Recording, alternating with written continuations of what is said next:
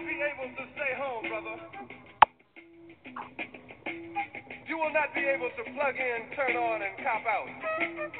You will not be able to lose yourself on Skag and skip out for beer during commercials because the revolution will not be televised. The revolution will not be televised. The revolution will not be brought to you by Xerox in 4 parts without commercial interruption.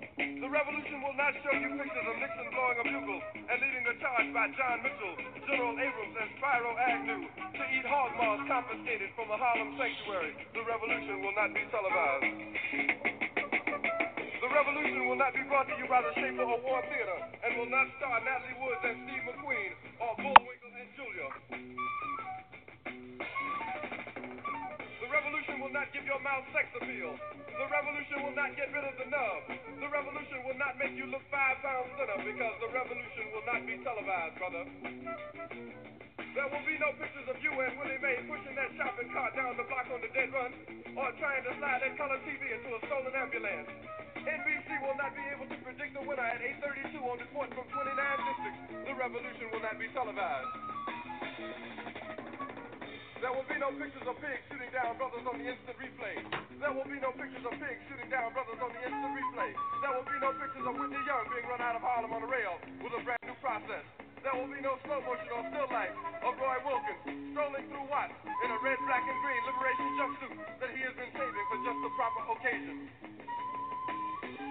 Green Acres, Beverly Hillbillies, and Hooterville Junction will no longer be so damn relevant, and women will not care if Dick finally got down with Jane on Search for Tomorrow, because black people will be in the street looking for a brighter day. The revolution will not be televised.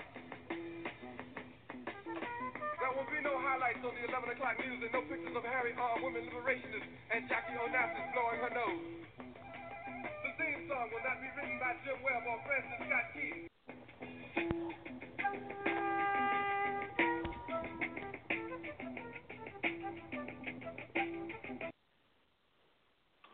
Good evening, Black Urban America. How are you this evening? We have another week. Yes. Just hold on for a minute, please. Is this Miss Cromwell? Yes, it is. Okay. Just let me do this intro for 2 minutes.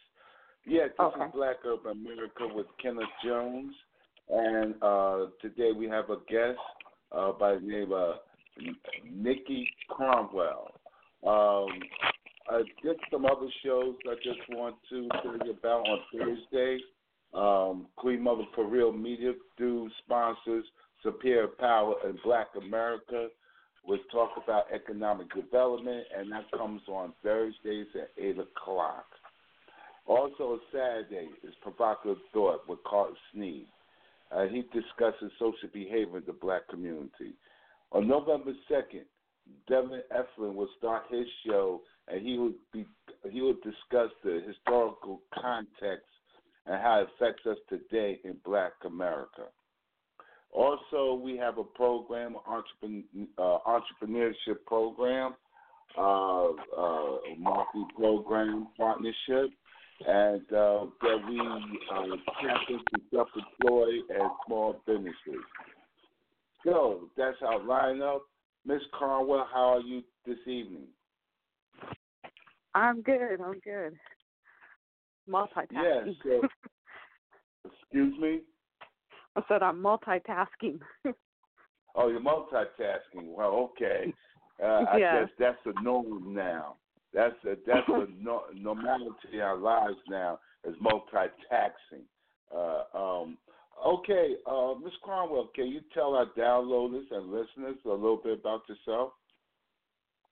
Okay, I am a mother of 2 daughters, 18 and 22, and stepson is 22. And I live out in Las Vegas. Originally from California, the Bay Area. Grew up in the Bay Area and down in Stockton. Got my education from the University of California at Davis in management and economics, and then my master's in public administration from Bellevue University. And most recently, got my license to practice insurance, life insurance, for so far the states of Nevada, Arizona, and Missouri. My full-time gig is with the state of Nevada, managing the down payment assistance program for those that want to buy a home. So we help them out with financing with that. Okay. Our topic for tonight, as you know, Miss Cromwell has a business that's all like the elevator, business management background. So therefore, we're going to discuss why is it so hard for black folks to patronize black businesses. Although we talk about pro-black, buy black, and we find out we have a $1.1 trillion buying power, but yet still 1 cent out of a dollar stays in our community.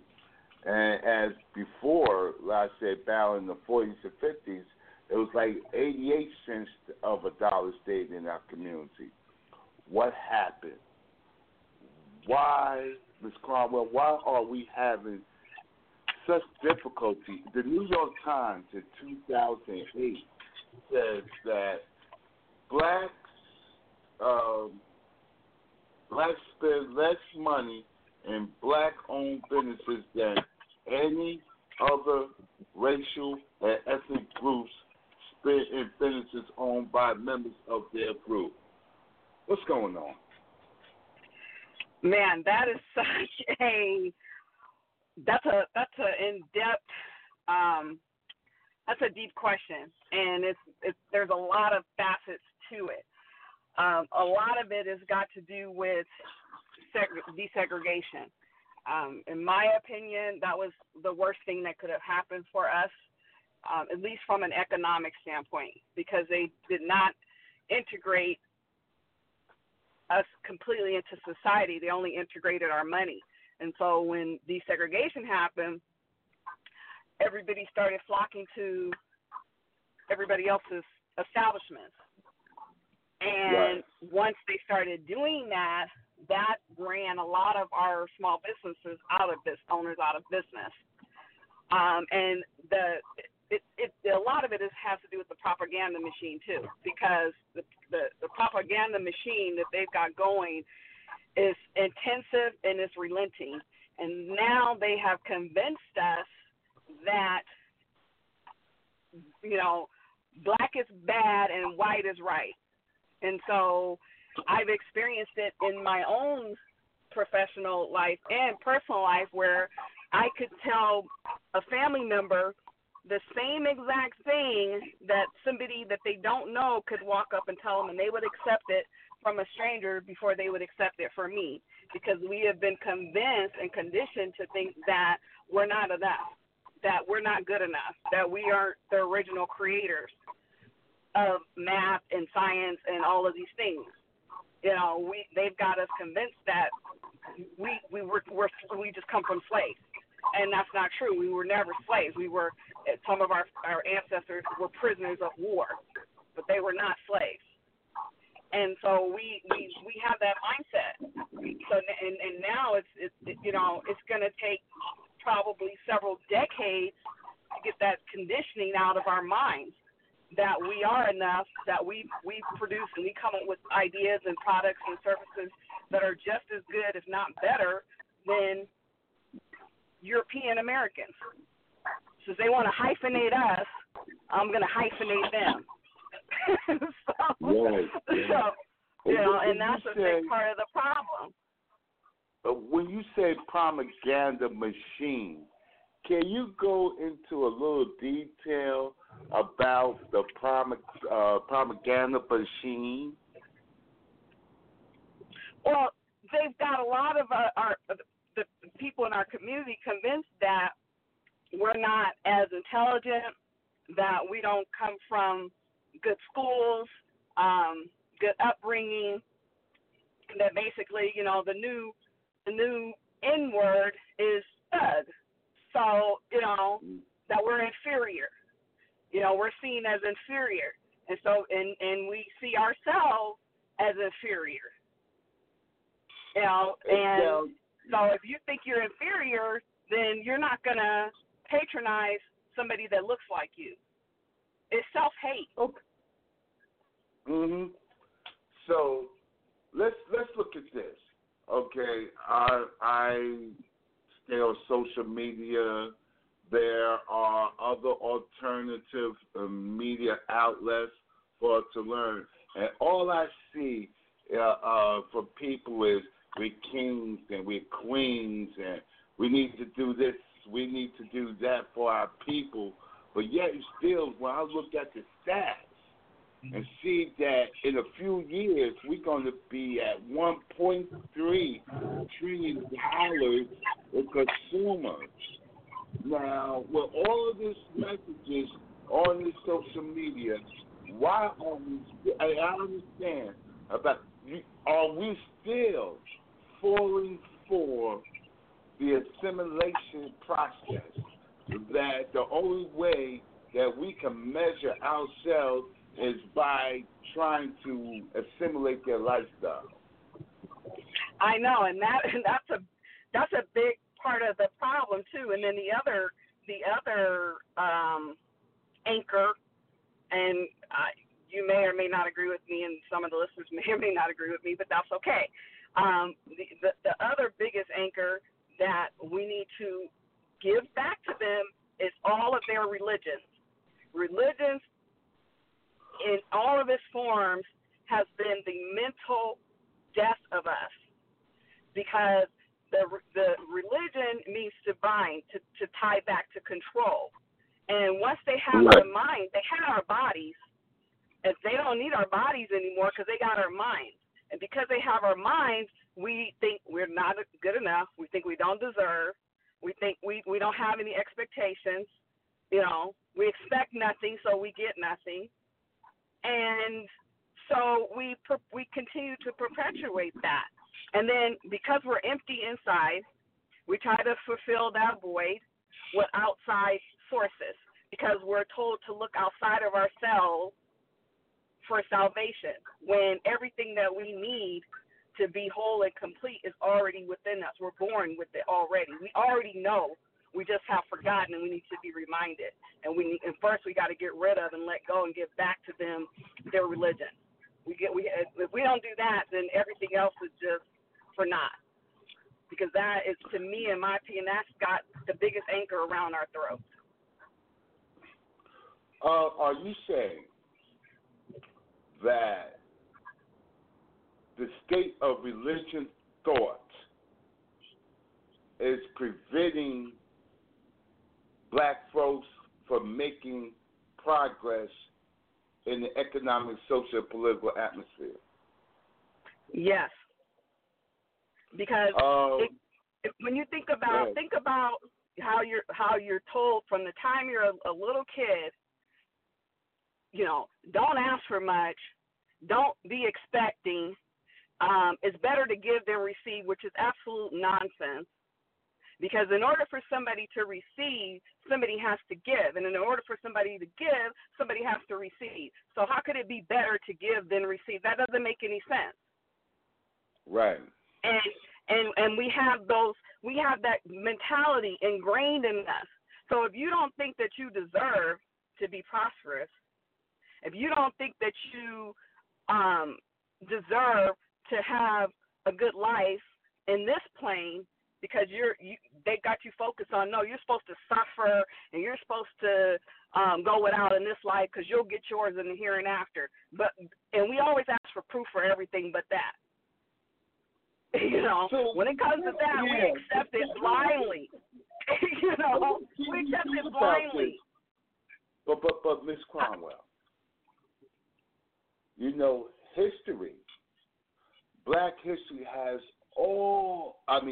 black history in the United States have all types of religious leaders in the forefront of Martin Luther, Malcolm, Elijah Muhammad. All of these guys are Medgar Evers. All these guys was tied into their Muhammad Ali was all tied into their connected to their religion. How can we? Are you saying that? Let me ask another question. Is separated from some people are talking about the separatist movement again.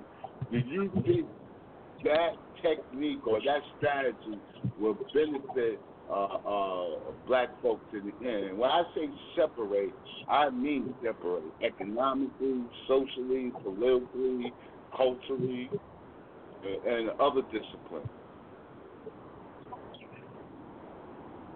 I didn't used to feel that way, but as things have begun to occur, I'm of the Malcolm X motif. Okay. My dad was a Black Panther for a brief while in Oakland, and he my took brother me was to a Black Panther too in Jersey. Yeah. Awesome. And I remember going as a little kid being taken to the breakfast programs and the lunch programs and that type of thing. I think our only way out is self-reliance, because there is no justice for us. It's just us, and we need to get that through our heads. The only country, as far as I know, that has ever come to bat for us, that I would lay my life on the line for, is our Haitian brothers and sisters. They are the only ones that have ever tried to come to our aid. General Toussaint Louverture sent over approximately 1,500 troops to help us fight in the Civil War. So if somebody knows something different than that, other than that, that's the only country I know that's ever come to us and to try to help us and fight for us. Nobody else has ever tried to come and help and fight for us. We are all that we have, and we used to know that, and because we didn't have any choice. See, when segregation, we had no choice but to work with each other and to help each other and to be there for each other and to do for each other. Now, sometimes, choice isn't good. Sometimes too many choices is not good, because now we got all of these choices, and we keep thinking that they won't do us this way, or they're not going to do that, or they'll, this or that. We need to get that out of our heads, because and when I say they, I don't necessarily mean all European Americans, because I have European Americans in my bloodline. Right. But in a general sense, they stick together just like the Latinos, just like the Asians. They all stick together, and it's not an issue. We just need to do the same. It's just like how the Asians. I grew up around a lot of Vietnamese, Cambodians, Laotians, and Chinese, and different things like that. They stick together, so they're in the world, but they're not of the world, and they do each other wrong too. We got this thing in our head that we think that, we always say crabs in a barrel and, this and that or whatever, as if triflingness is exclusive to us, and when it's not. I mean, they do each other dirty too, but the thing about it is, I know a lot of Italian, Irish gangsters. Yeah, we're not the only gangsters in the world. Right. But even though they may do each other wrong or whatever, at the end of the day, if Ann Sue, Tulu, or Tung Tung need some money or need some help, they're going to go around and they're going to collect that money up. And that's just how they roll. Yeah, and like in Brooklyn, there's a section of Brooklyn, all the Hasidic Jews, they have their own schools, their own clinics, their transportation, their own businesses. I mean, at one time, our community used to be thrive like this. There's a story I'd like to share with you. There's a gentleman a while ago. He was doing an experiment in Brooklyn, back in Red Hook, and which is a section of Brooklyn. And his name was Bob Law. He was a commentator, and he had his own show every night at midnight. And for a while, he was on this thing about economic development, and he felt that economics is our way out of these social ills. And he was doing this experiment. There were two stores. One store looked like it was owned by white folks, and the other store looked like it was owned by black folks. The white store had higher prices. It was dirty and was disrespectful to the black consumers in the community. The black store was low prices. It was clean, and it showed courtesy and respect to the consumers of the community. And one day it was snowing, and there was this elderly lady, senior citizen, breaking her neck in the store, passed by the black store to go to the white store, and he stopped and he said, ma'am, you know, they got the same thing in this store over here, talking about the black store. You know, you should go in there and do your shopping. She said, I won't spend my money with those, and she used the N-word. I mean, and that's been our mentality, like, for the last, I'd say, 60 years. And how can we break that psychological chain? You know, I don't know if there's any hope for those of us that are in our 40s, 50s, 60s and up. I don't know if there's hope for us. You know, maybe we Why not? would better start because people are set in their ways. Are you saying that you cannot teach an old dog new tricks? That's what you're saying, Ms. Cromwell? It's pretty difficult. Maybe our time and our energy would be better served on the younger people because they're more open-minded. Like my children are 18 and 22. They've got friends of all different types, and you know, and they don't have any issues. And if they do, because I've been teaching them as they've been growing up, don't just accept what somebody says.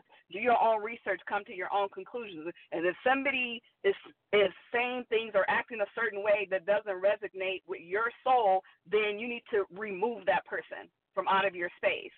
So they know how to do that, and they have the courage to do that because I put that in them, you know. And so maybe our energy is better directed at the younger people because they're more willing to be more flexible in their thinking. With us older folks, you know, we become very rigid, and a lot of times we don't want to change or we don't want to admit, you know, we suffer from cognitive dissonance, you know, because we were raised this way or that way, even though we may know that is wrong, we'll still continue to do it or think that way because, well, that's how I was raised, and it was all right for my mama, so it's all right for me, you know, that type of mentality. Unless something really drastic happens to us personally, then usually a person will be motivated to change. But I hate to say it, but it's hard to teach an old dog new tricks. I mean, that's just the way it is. It's really hard. Cromwell. Hold on, Ms. Cromwell.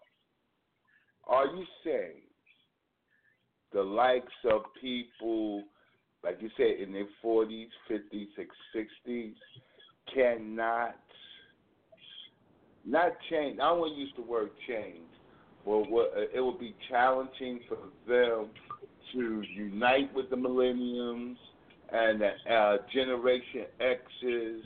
Matter of fact, the people in their 40s are considered Generation X. The Generation X, you think that it's difficult for middle-aged to senior citizens to really sit down with the millennials and the Generation X and devise a strategy that would benefit Black America?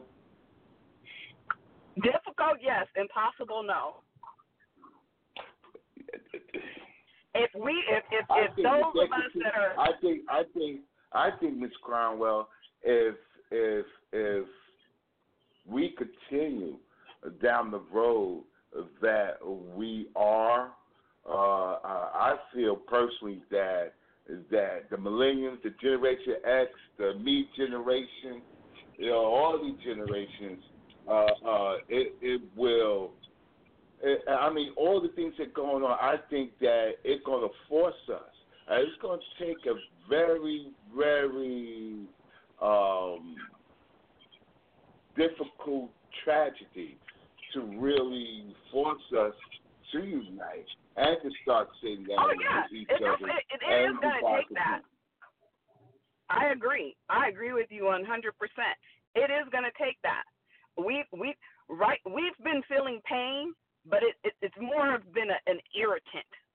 It's been more of an irritant for the most part. Outside of those that those brothers and sisters that have lost children, because that is completely out of the natural order of things, and I couldn't even imagine what those parents are going through that have lost their children, especially to no fault of their own in a violent manner. But it is going to take things like that to get us to say, you know what? I would rather die on my feet than to live on my knees. Until we get to that point, we're just running around in a circle. We have to be willing to die, because nobody is going to give us anything. We have to be willing to take it by any means necessary. Ms. Cromwell, you got to be careful with that rhetoric, because they could label you as a terrorist. Well, and that would be calling the kettle black, because they're some of the biggest, most notorious terrorists on the face of the earth. They not only go around terrorizing other melanated people, but they also are destroying the planet and everything on it. So if anybody is a terrorist, they are the true description of a terrorist. I don't want to inflict pain on anybody. I'm just simply saying, as long as you don't bring it to me, then I'm not going to bring it to you. But if you bring it to me, you bring it in my face, in my space, in my community, then I'm going to bring it back to you. And we all have to get that mentality. We all have to be willing to die. And the reason why a lot of us are not willing to die is because of religion, because of this notion or this concept that there is this hell or this heaven. And so until we get to that point where we are 100% committed, we have to be like, and some people may not like this analogy that I'm going to use, but we really have to be like the extremists. They are 100% committed, right or wrong, why they do what they do. One thing I can say is they are absolutely 100% committed to their beliefs. We are not committed to our beliefs. Yeah, we're not. We're now on that level. We used to be. We're full of it. We used to be, Ms. Cromwell. At one time, brothers and sisters in America really had this nation on the ropes. They couldn't got anything. But all of a sudden, a few people got a little crumbs and what have you, and they became the major players in our communities. And speak about major players. Do you think last week or 2 weeks ago, there was this program called The State of Black America? Travis Smiley, Dick Gregory, Mike, the normal. How you feel about traditional media selecting certain black folks and calling them our leaders? It it's kind of funny because we're the only group where we have designated leaders. When in reality, we're all leaders in our own way. Because if we weren't, you wouldn't have beat out the other 250 million approximately other spermatozoids to get here. So you led the way to get to that egg. So we are all leaders in our own way, you know. But we're the only group where we've got to have this designated group of people to be our voice. Now, on the other hand, in order to have an effective organization, you do need to have a front man. The people that are going to be out front. You need to have your PR people. You know, you can't. Everybody can't have control of the ship. You know, everybody has a role to play, and we just all need to know what that role is and then play that role very well.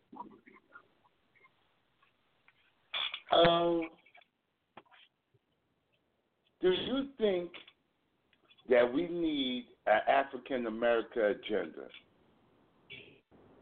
Yes, because one of the reasons why we didn't get anything from Obama is because we didn't expect anything. We didn't come to him with an agenda to say, look, in order to get our support, that we're going to require X, Y, Z from you. Or maybe Oprah and those folks did when they had those exclusive dinners for him. You know, maybe they did. I wasn't in those circles. I'm not in those circles, so I can't say 100% for sure. But just based upon the shaft that we got from him, it would appear that we didn't have a set agenda. We didn't put any expectations on him, and therefore we didn't get much out of him being. Things are worse for us now than before. Yes. And it irritates me to no end when I hear some of us saying, well, you know, he wasn't just our president, he was the president for everybody, and he couldn't just, but yet he gave millions to the Laotians. He's given billions to the Israelis. He just gave $38 billion. Last week, he just signed the bill for $38 billion for 10 years. The gays got theirs. Everybody got their piece of pie. Stop the Wall Street had done the best on Obama than any other president in history. Everybody got a piece of their pie except for us. They talk about unemployment is down, but if you walk through the black communities of America, unemployment is not down. As a matter of fact, like you said, situation today is worse than it was 16 years ago.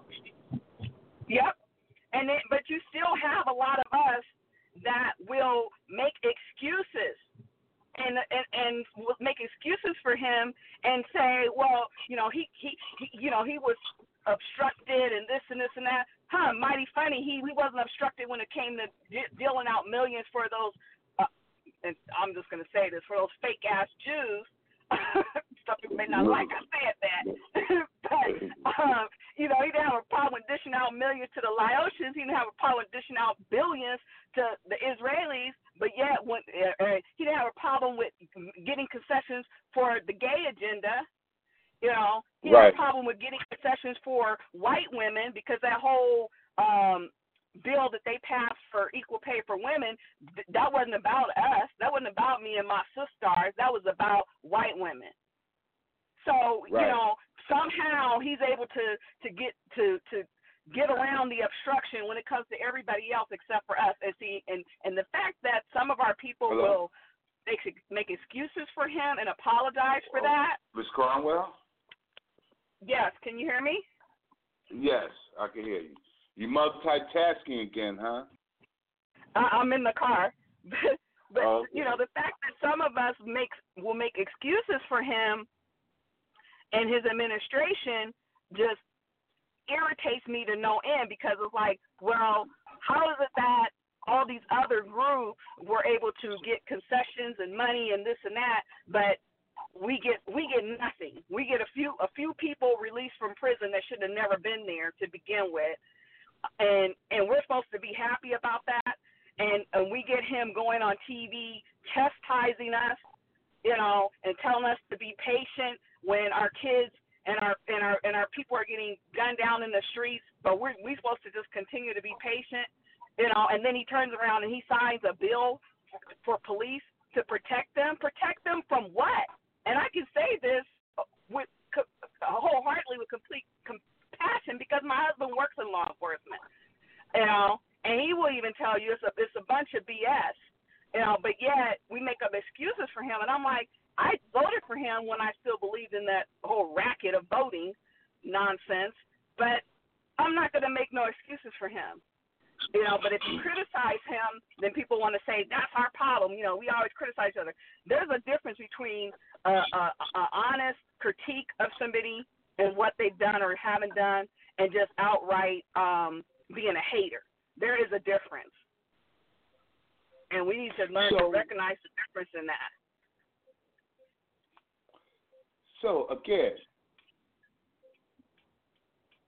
you are in the business field, and you had just became a licensed realtor, right? Insurance. Insurance, yes. Mhm. Right.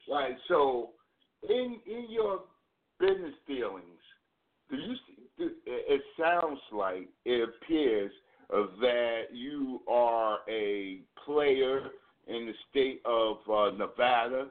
And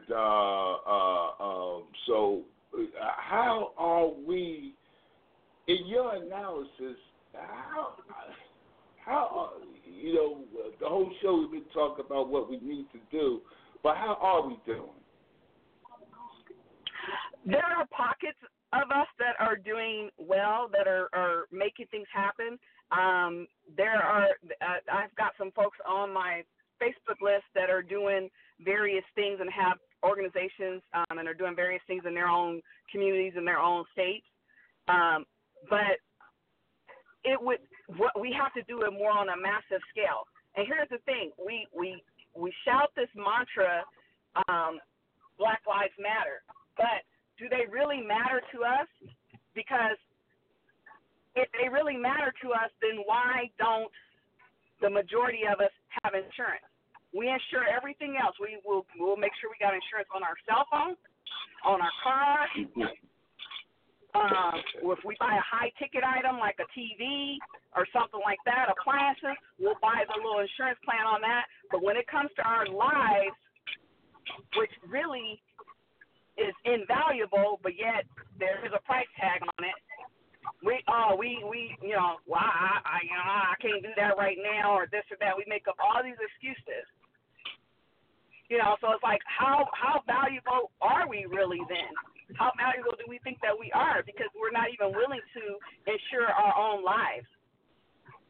The insurance industry, next to the banking industry, is the most powerful industry on the planet. If there's supposedly 40-something,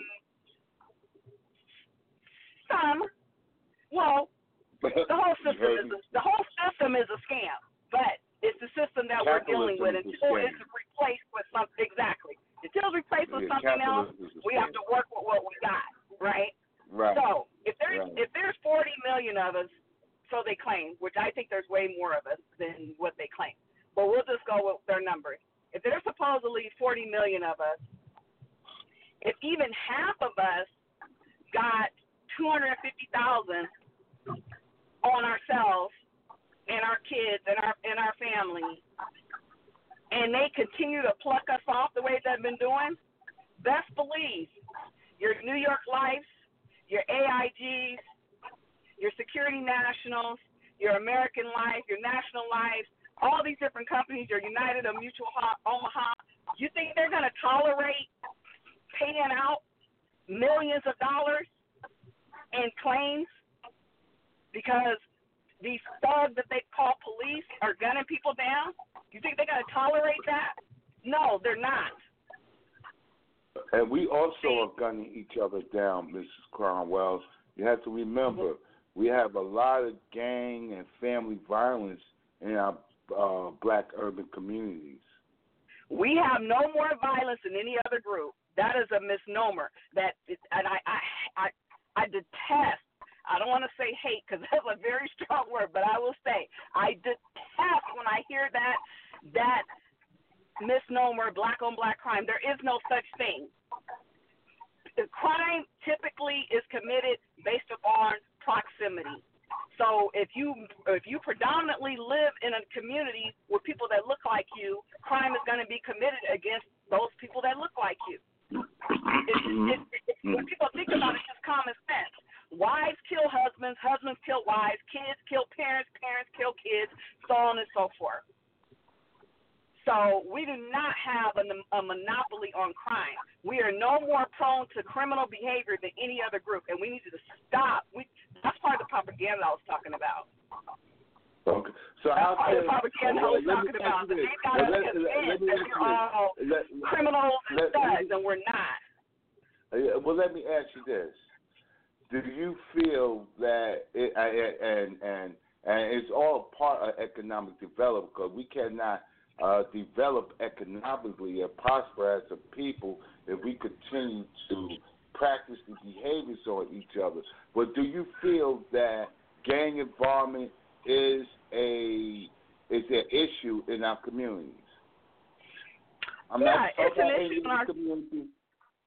about any other community but black community. That's what I'm concerned about. Is gang involvement and issues in our communities? It is an issue in our community, but you know what will solve a lot of the issues in our community, not all of the issues, but will solve a great many of the issues in our community, is economic development. The crime goes up when people have no hope, or when they feel hopeless, when they feel like that they don't have a shot, that what's the point? What's the point in even trying? When people feel like they're prospering, that they have a shot at obtaining their dreams and pursuing their dreams and things like that, crime goes down. If you go into an affluent black community, there's hardly very little crime. People are in poor communities, they're committing crime because they feel hopeless. But if they have hope, or more than hope, if they have opportunity, there is less crime. So it all goes right back to economics. Like Dr. Clark says, it all goes back to economics. If we don't establish economics, then nothing else is going to make a difference. And also, Dr. Clark said that we need more than one strategy in order to tackle our problems. And some of the movements that we had historically utilize a strategy as a lifestyle, as far as nonviolence and other by any means necessary and militancy. You know, he saying that we need more than one strategy, and also we need a plan. All this marching, beating out chests, and what have you, and let others know what we want, what we need to do, instead of developing a plan. If a group of people should die or lose interest, you go from chapter 1 to chapter 2. The next generation go from chapter 2 to chapter 3, and he was comparing this to the Japanese. How the Japanese had 2 atomic bombs landing on them, and what they did, they went in the back rooms, they developed a plan, and now today they are the most powerful technology country in the world. They are, but the whole planet is on the verge of destruction with that. Fukushima is still leaking nuclear waste into the ocean for the last 4 or 5 years. So Japan, the problem is really going to start to show up and manifest itself in Japan in the next 10 years. You're going to start to see a lot of their babies and stuff with a lot of deformities and cancers and all this type of thing because of the nuclear waste that's getting dumped in the ocean even right now as we speak. But, yeah, we definitely need a plan. We need multiple strategies. And there already are groups out there that are doing various things from growing their own food, which to me that's the most critical, is knowing how to grow your own food or some food and knowing how to purify your water. Because when Rome falls, and it's gonna fall, just a matter of when, you're gonna need to know how to feed yourself. It's still a young empire. It's still a young. America is still a young empire. But as all considerably speaking, however, the amount of national debt and things like that are way beyond anything that's ever been witnessed in history. So they've destroyed their economic system in way short of a time than any other powerhouse ever have. So and they rose to the top quickly. So you know what goes up quick will fall 10 times harder. That's just the way it goes. You know, and too, because they have sown the United States Incorporated has got so much blood on its hands that they are going to reap what they sow. It's going to be a reckoning. And that reckoning is going to be very, very painful. Last question. Last question, Ms. Cromwell. Do you think that the neighborhoods in Black America that were affected by the drug era of the 80s, that are still affected by the drug era of the 80s, do you think these neighborhoods can make a comeback through economic development? Yes, I mean, we made a comeback when they dumped cocaine and heroin into our communities. Yeah, that's what I'm talking about, the drug era of the 80s. You know, and so yeah, we could, but it's going to take a lot. It's going to take a whole lot. It's going to take multiple strategies, like you said. It's going to take multiple disciplines, from mental health to, you know, economic and financial literacy. I mean, it's a complex issue, so it's going to take a complex solution. And some people, I hate to say it, but everybody not going to be saved. That's just the way it is. True. Okay, Ms. Cromwell, I really thank you for coming on my show. It's been very informative, and you somewhat surprised me by some of your ideologies that you have are similar to mine, and when you came out with some of your statements, it caught me off guard because I was anticipating something else.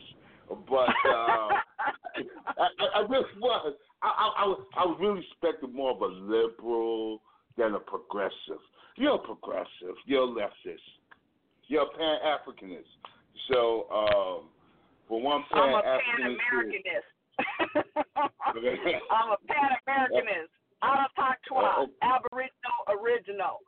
My roots are right here. All right.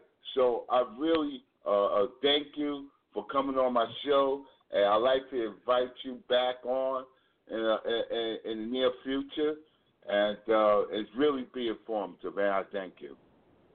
I appreciate you having me on the show, and if anybody wants to get in touch with me in regards to insurance and tax-free income and that type of thing, they can reach out to me on Facebook, or they can give me a call, 702-625-5204. And if you're coming to Vegas, let me know. And give me the correct spelling of your first name.